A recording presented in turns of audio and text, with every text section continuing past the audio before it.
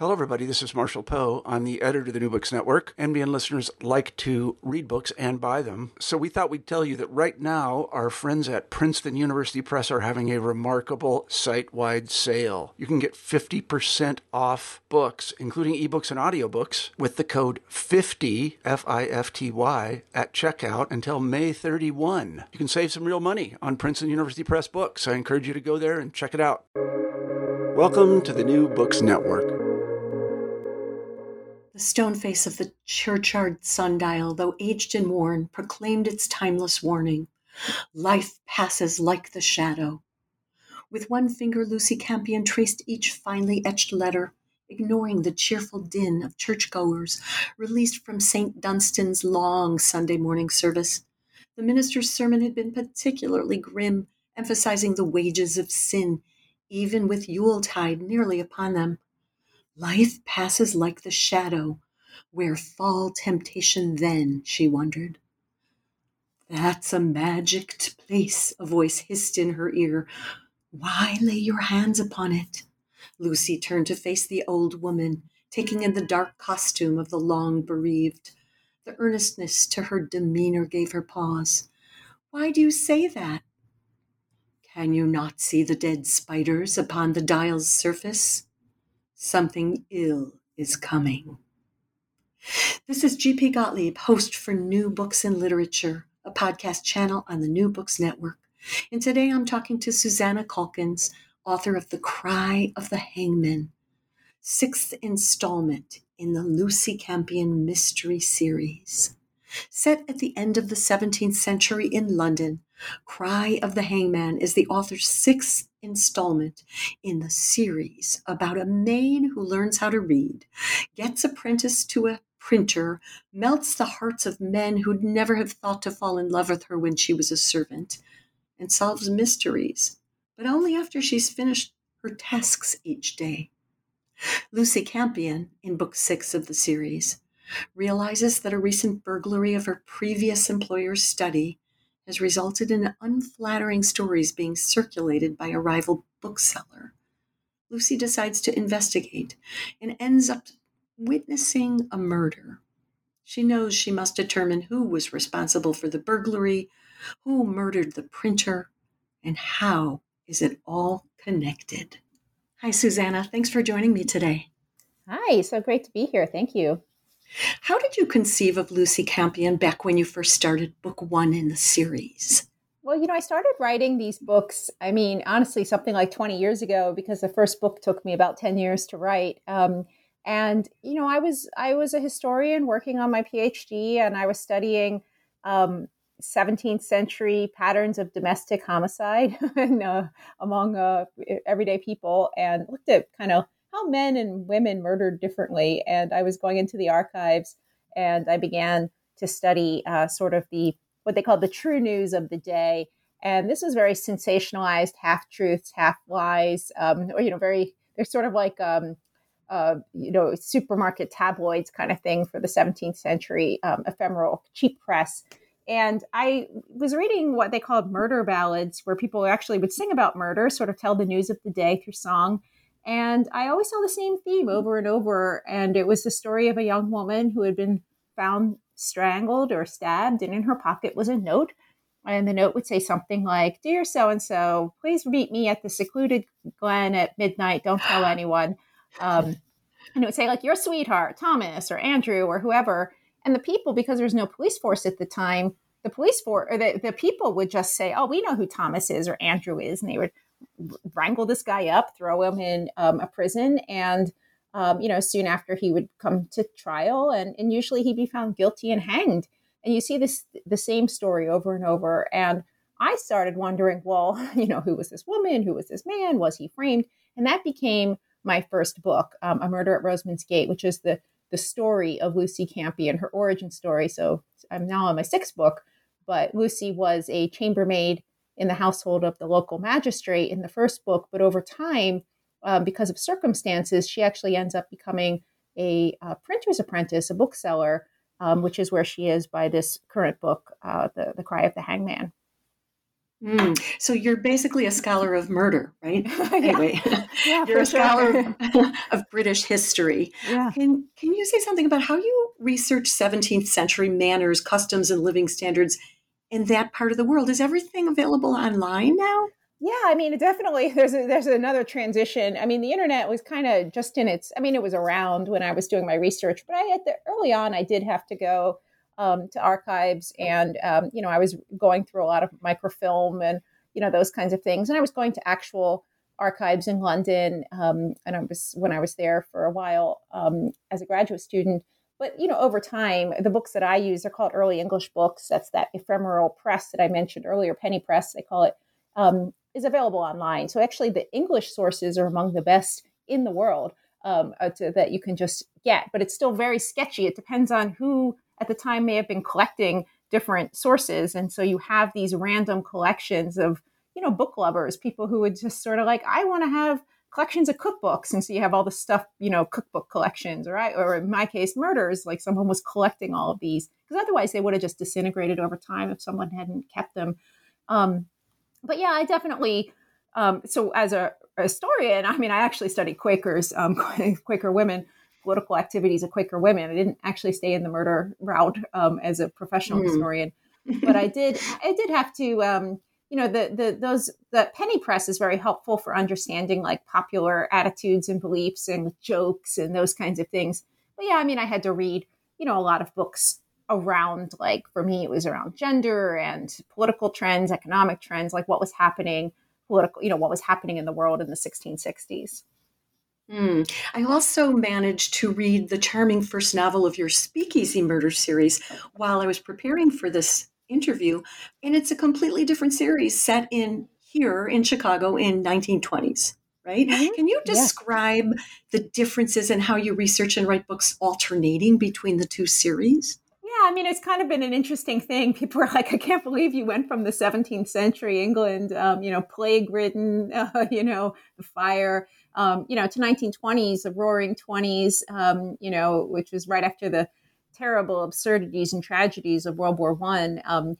I live outside Chicago, and for me, one of the interesting things about coming to Chicago, I grew up in Philadelphia, so I'm not from here, is just how lived the Chicago history, especially Prohibition era, still is. I mean, I grew up in Philadelphia. They definitely had Prohibition and all of that. But you don't even see it all in Philadelphia. It's all Liberty Bell, Declaration of Independence and all that. You wouldn't even know that the Prohibition had really happened in Philadelphia. But in Chicago, it's very lived. And I found it really interesting when I was doing book talks, even for my other, and I would just sort of float this idea. I'm interested in setting a book in the 20s.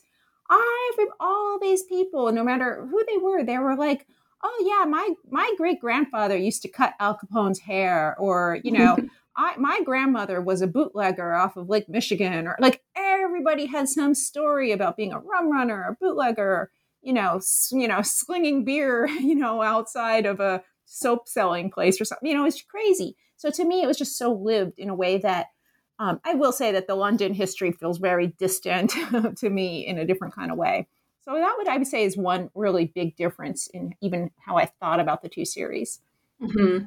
Let's go back to the 17th century. Was there ever a record of an actual person of that period who began as a maid, learned to read by listening to the lessons of the master's daughters, and then parlayed her skills into becoming a printer's apprentice? Or as she says, she's akin to an apprentice. Because she couldn't actually be a printer's apprentice just because the guild really wasn't letting in women at the time.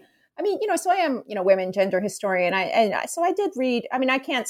My character Lucy Campion is not based on any real historical figure. However, there are cases and examples all around the world of people who learned how to read and learned how. Even in situations where they may not have been able to read. I would like to believe, you and I, Khalid, would be those people that would, try to find a way to read, and probably a lot of our listeners would too. So I didn't think it was too much of a stretch that she could be someone who aspired to that as well, even though it was not so common for people to be able to read and write beyond sort of basic understanding the Bible on a really basic way.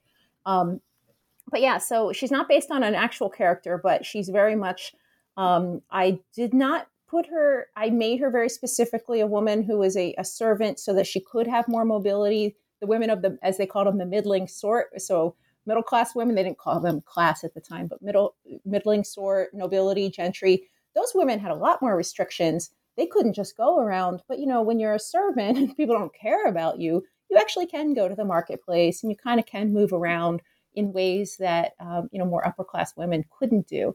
So I deliberately situated her in a place that she could have some agency. And also, honestly, as a mystery writer, you can't really have a sleuth who's like, oh my gosh, there's a dead body. There's nothing I can do about it. So, you have to have some agency. But I didn't feel like it was agency that was unearned. I feel like there were women who did show this ability and willingness to go outside of the expectations of their gender at the time. Mm-hmm. So this the action takes place in 1667, just 1 year after the Great Fire. And I'm wondering if you could say something about how what has changed. I was very interested about the story of how people have an extra set of keys inside. So can you talk about that a bit? Yeah. Just generally, the 1660s, I deliberately set my books in that time period because I think it's a really fascinating decade in history. This is a time where, 1660s, the King Charles II has been restored to the throne. So there had been this sort of Puritan rule. Back when he comes back into power, theaters are opened and reopened, I should say, and people are able to sing in churches again. And there's a lessening of people are able to be a little more free than they had under the Puritan era. But then coupled with that, in 1665, the plague strikes London. And so, there's so many people, families are decimated, communities are decimated. People are, it's actually sort of sadly this is like what we're experiencing now, but, a lot worse. People would be sort of locked inside their houses if it was suspected they had the plague and, nailed inside and they couldn't get back out. It was a pretty terrible time, and quite a few people died from the plague. And then, of course, in 1666, there was the Great Fire of London, where maybe 20,000 businesses and homes were destroyed. So you have to imagine those 2 years are, pretty decimating to the people. I mean, they're sort of stoic; they kind of continue on, but all of the disruptions, how people understood each other, the community has been completely broken apart. So you have to understand that at this time, how the community understood their relations of who they were to one another. Their identity came from, like you would say, oh, that's Charles, that's Daniel's son. He was the, the person who worked in that household. And so people conferred their identity among each other by knowing their community bonds. Even in a city like London, you kind of knew your neighbors, and they were always spying on each other. They were always eavesdropping. They were always looking out the windows. So it wasn't actually like a thing back then. That was part of how the community understood itself. But the thing is after the fire and after the plague, those community bonds are disrupted. So for the first time, you see unparalleled change in how people are understanding their station in life. So all of a sudden, these people who may have been the tradesmen are taking over their masters' shops, or the servants are taking on the identities of their masters and saying, yes, these were my tools of the trade, or these, because no one is there to say, no, that wasn't you. You were just a servant, because those people have died or fled. And so you see a lot of pretty much rampant identity theft, for one thing, which is kind of a fascinating premise. And then also unprecedented social mobility that I think you can see akin to after World War I and after World War II, or during World War I and World War II, like say in the United States or Europe, where women were able to take the jobs of men because the men were fighting. This is the exact same thing that's happening. That's why Lucy is able to have this opportunity to be able to work in a printer's shop. So it's just this opportunity. So to me, that was kind of an amazing place and time to situate Lucy. As the book opens, Lucy's at church, and she notices that people are cleaner because they were likely to have bathed the night before. Can you say more about that? Yeah, it was pretty standards of cleanliness were just really very different from our understanding in this, back in the 17th century. And honestly, even our modern standard. I mean, cleanliness as a thing becomes more prominent over the centuries. And even cleanliness of 2021 is not even the cleanliness of 1940s. I mean, we have become a nation of soaps, and and that's like the world too. But yeah, so yeah, back then they might only like bathe once a week, or and they would all share the tub, or you might get cleaned up for church. And yeah, that was pretty typical. And if you were lucky, you had some nice soaps to throw into the water when it was final year time. Final year time, right? The judge, his older son Adam, had left for the colonies to establish some new legal codes. Whoa. I assume you're talking about the colonies that later became the United States? Mm-hmm. Yeah. Like generally speaking, when they're referring to the New World or the colonies, that's what they're talking about. Mm-hmm. Let's talk about those new legal codes. What is he bringing over there? Yeah, I mean, so I have that Adam is, so he is in himself, he's a lawyer also, like his father was a judge. And yeah, so the thing is these these colonies, those 13 colonies, they are often viewed as very, lawless. And so there was this point during the 17th century where people were coming over to help develop the legal codes of the day. And these were just the colony ones. They're certainly not the ones that we see with the Constitution, 100 years later. But those come from, the legal thinking from the previous century. So yeah, I just thought I needed him to go for a while, just for different reasons as a device. And I thought I could see him wanting to sort of understand something about what's happening in this, so-called New World. Part of Lucy's work as an apprentice printer is to entice the crowd of people to buy some of her materials. What kind of records exist that would show you how a printer of that period operated? And I'm also interested to know, was it really a custom for booksellers to exchange their wares? Yeah, so there was a lot. I mean, so a couple things. I mean, I spent a lot of time kind of researching, how these early printing trades worked and how the printers worked among themselves, and they were tradesmen of a sort. But they would, there's actually some amazing, there's not a lot of YouTube videos for my time period, but you can see some where printers are using printing presses from the 17th. I mean, these are obviously reconstructions, but how people could actually, put in all the type. And of course, it's all backwards and how they actually ran these pieces off. But yeah, that's the thing. The booksellers, who were also often the authors or the writers, it was sort of a combined business there. They would go out and they would literally sing. I mean, if you look at some of them were not set to songs, so they might read them out loud, because again, a lot of the people who might purchase them are not literate. So there's pictures, woodcuts, images that sort of convey something of what the story is or the ballad is. And this was also considered a form of art. People would take these pieces and they would paste them up on their walls at home because they didn't have like paintings. I mean, so this was the art that they would have, at their kitchen table. Someone who's maybe getting, eaten by a devil, or, whatever the woodcut depicts. And, often murders have things with devils. And, but yeah, they would, if it was a ballad, they would actually sing it. And, one of, my favorites, it was just a joke for the audience. They would have gotten the joke. The ballads would say, like, they would sing about some murder, like the one I described earlier. And it would say something like, set to the tune of "Where Is My Love?" And the audience probably would have gotten the joke, because the joke is, you have killed your love and she's laying at your feet dead. It's sort of a funny, but the popular song was probably like a romantic ballad of, wooing some sweetheart who has left for a while or something like that.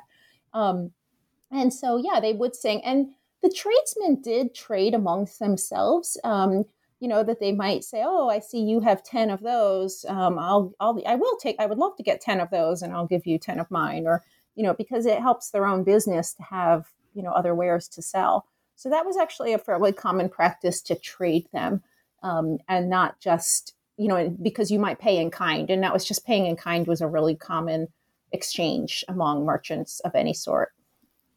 Will you explain your title, Cry of the Hangman?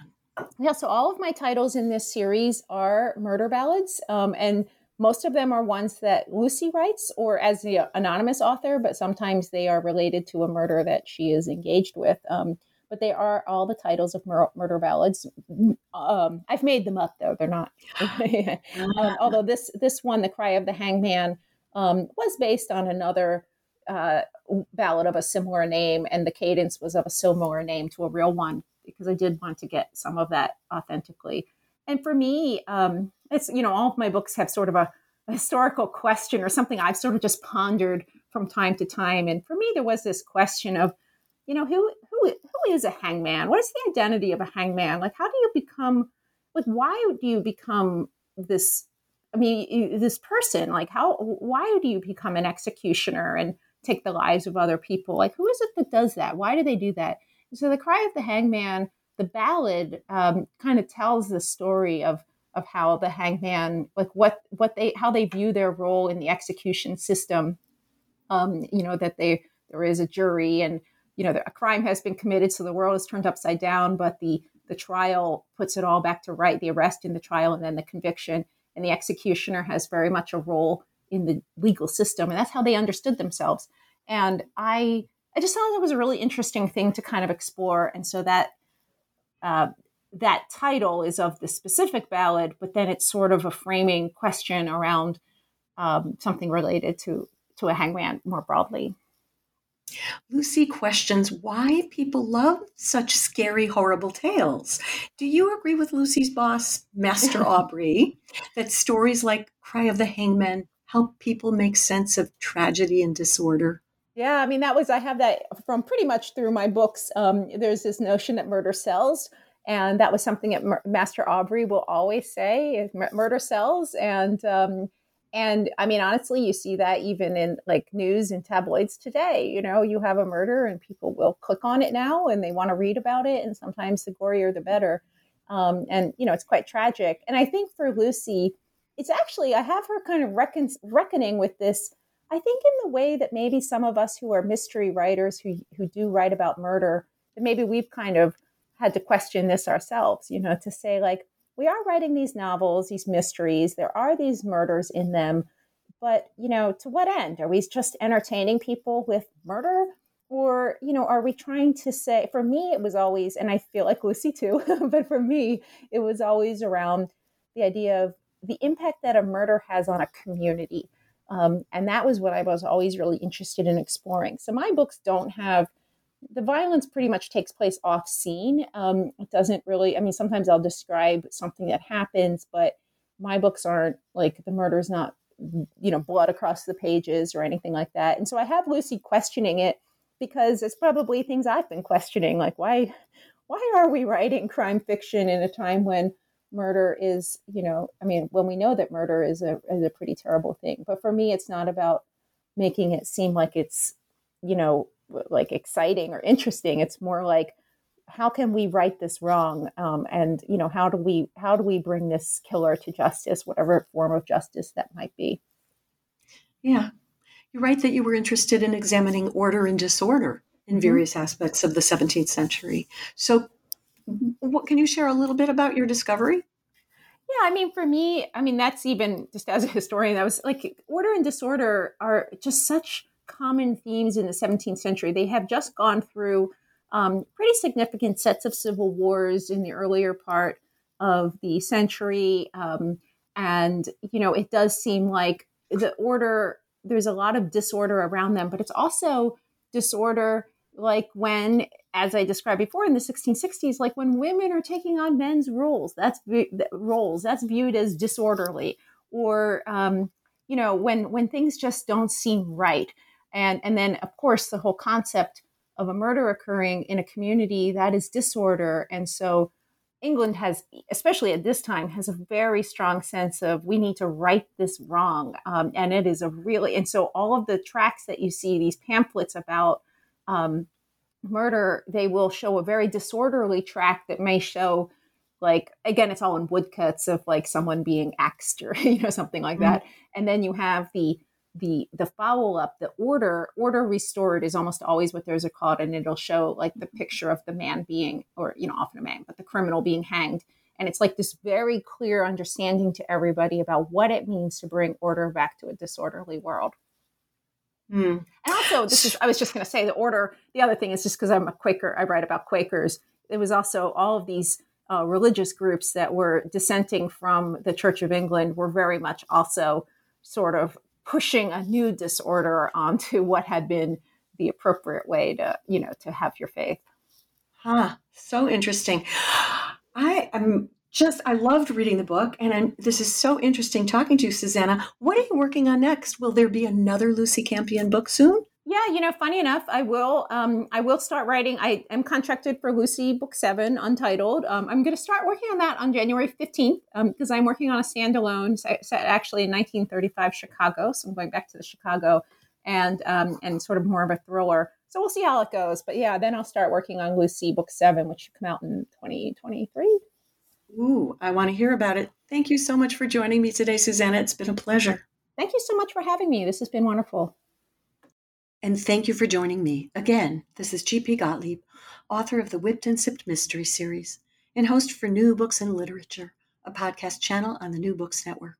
Today I've been talking with Susanna Calkins about her 6th book in the Lucy Campion Mystery Series, Cry of the Hangman. Hope you're all able to lose yourself in a good book today and tomorrow too. Happy reading.